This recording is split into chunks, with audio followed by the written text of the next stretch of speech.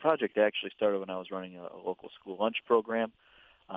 Wanted to serve in my school food, grown, from the local community. But June, July, and August, when production was really on, school was out. So we resorted to freezing some of that produce and using it throughout the wintertime. And that has now grown into a movement that in Northwest Lower Michigan, we're in about 50 different retail locations, 30 schools across about 12 districts, and now quickly expanding across the state. So what the Eastern Market Partnership has allowed us to do is look at a second facility in Southeast Michigan to begin developing similar relationships and pushing products grown in Michigan to customers in Michigan throughout the year. We're really excited to see what we can do and how we can grow when we establish our footprint in Southeast Michigan. What kinds of vegetables or fruits or products can be frozen for that length of time? We have 31 different products in our product line. We have a full conventional, more traditional, and a full organic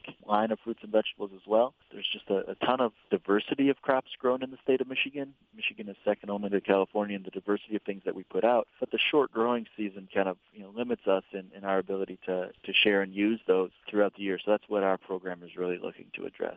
We live in a world where this kind of stuff is typically readily available year-round. So in the words of perhaps someone else, what's the big deal?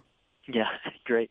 I'm so glad that you asked. It's something that we talk about a lot in our program, and the flavor profiles of the products that we're putting out are very different than some of the products that are picked green and ripen in the back of a truck on their way here. So if you're looking at buying strawberries grown in Mexico or California, those aren't picked ripe. They're ripening in transit, traveling a couple thousand miles to our plate. Our products are products that are field ripened. They're picked and processed quickly, which really does lock in a flavor profile and, most importantly, a nutrient density in the products that's, I believe, far superior than what we're getting trucked in. So in that way, I believe that there's really nothing better than a Michigan strawberry, but with the length of season, it's a really short window for us to be able to enjoy those, because Michigan strawberries don't travel well. They're a softer fruit, and they're solid all the way through. So in our program, we're able to purchase those in bulk, freeze them, and share them throughout the course of the year. So you're partnering with Eastern Market on this latest phase-in, and explain again what that facility includes and how that's going to work. We'll be leasing space in the former Cattleman's meat processing facility on Mack.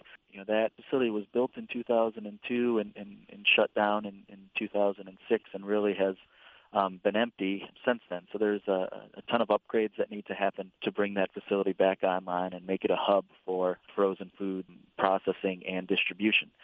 The Eastern Market has come to the table with some federal dollars through a grant that they were able to secure to move us closer to get the facility off the ground.